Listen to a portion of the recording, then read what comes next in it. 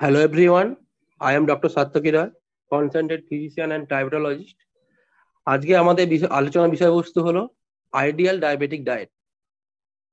At first আমাদের জানতে হবে যে আইডিয়াল ডায়াবেটিক ডায়েট ব্যাপারটা কি। আমাদের মূলত দু ধরনের ডায়াবেটিস দেখতে পাওয়া যায়, insulin dependent and non insulin dependent. এই দুটো ক্ষেত্রেই রক্তের শর্করার পরিমাণ বেশি থাকে।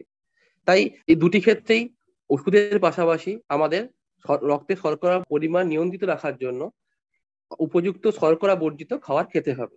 এবার আসা যাক আইডিয়াল ডায়াবেটিক ডায়েটে কি কি থাকতে হবে। একটা আইডিয়াল ডায়াবেটিক ডায়েটে জেনারেলি প্রচুর পরিমাণে হোল গ্রেন, সবুজ শাকসবজি, ফলমূল ইত্যাদি থাকতে হবে। এটা যতটাই বেশি পরিমাণে থাকতে হবে ঠিক ততটাই কম পরিমাণে লো ক্যালোরি এবং ফ্যাট থাকতে হবে। আমেরিকান ডায়াবেটিক অ্যাসোসিয়েশনের মত অনুযায়ী অন্তত দিনে 3 বার ডায়াবেটিক ডায়েট গ্রহণ করা উচিত। এবং ডায়াবেটিক ডায়েটের আইডিয়া কিরকম হবে সেই সম্পর্কে আমেরিকান ডায়াবেটিক অ্যাসোসিয়েশন একটা মত দিয়েছে। সেই অনুযায়ী একটা সার্ভিং প্লেটে আপনার হাফ অফ দ্য প্লেট সবুজ শাকসবজি এবং ফলমূলে ভর্তি থাকবে এবং 1/4 অফ দ্য প্লেট আপনার ফ্যাট বর্জিত প্রোটিন, যেমন নদীর মাছ, মুরগির মাংস অথবা চর্বিবিহীন মাংস থাকবে। এবং বাকি 1/4 আপনার শর্করা থাকবে, কিন্তু সেটা হবে ফাইবার যুক্ত শর্করা, যেমন ব্রাউন ব্রেড বা ব্রাউন রাইস ইত্যাদি।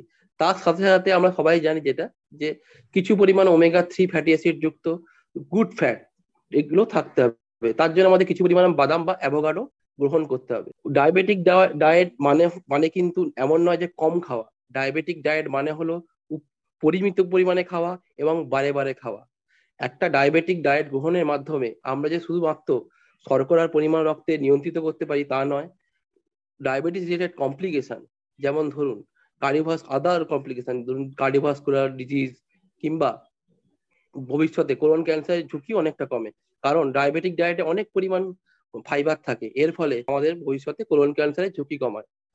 শুধু তাই নয়, যেহেতু ডায়াবেটিক ডায়েটে আমরা লো ফ্যাট প্রোটিন গ্রহণ করি, এর মাধ্যমে আমরা লো বোন মাস ডেনসিটি ডিজিজও কমাতে পারি। Thank you.